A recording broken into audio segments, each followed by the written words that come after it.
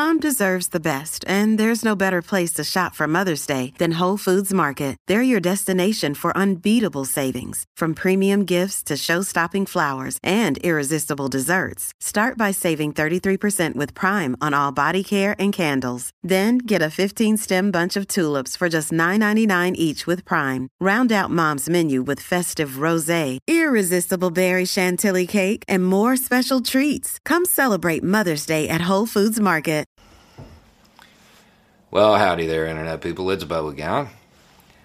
So today we're going to talk about companies getting involved in politics, whether or not they should do that, and some other stuff. But first, we're going to go through some cool little historical trivia about your grandma's sewing machine company, Singer. I think most people are familiar with this company. They make sewing machines. It's what they do. It's what they've always done. Except in 1939, they made something else.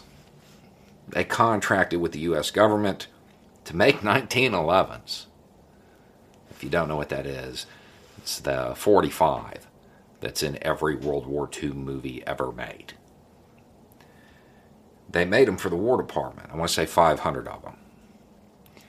And the War Department's like, these are amazing. They're great. Problem is, we need 100 a day, and y'all just can't keep up.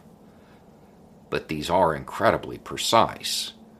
So we have something else we'd like you to make for us. Singer went on to make the Sperry sight, thing that went into airplanes, allowed them to look down over Europe and make sure that what they were dropping, well, it was going where it was supposed to. They made all sorts of stuff for aircraft, precision equipment. And that action, that little adventure, well, it helped defeat a pretty horrible brand of authoritarian government. Now, people can look at that and they could say, well, you know, a lot of companies got involved in the war effort in the 40s. Yeah, they did. This was in 1939. You could say it was just a good business move. Maybe it was. Maybe it was. Or maybe they saw what was coming and they wanted to be on the right side of history. Maybe it's that simple. But at the end of the day, it really doesn't matter, does it? Because that little adventure, man, that's something that company can be proud of. Because they were on the right side of history. They did step up when it was needed. People are saying that companies shouldn't get involved in politics. There's a couple of things we need to keep in mind as we talk about this. First, that's kind of a moot point. Who owns your representative or your senator? Who do they really listen to? It's not the people who elected them.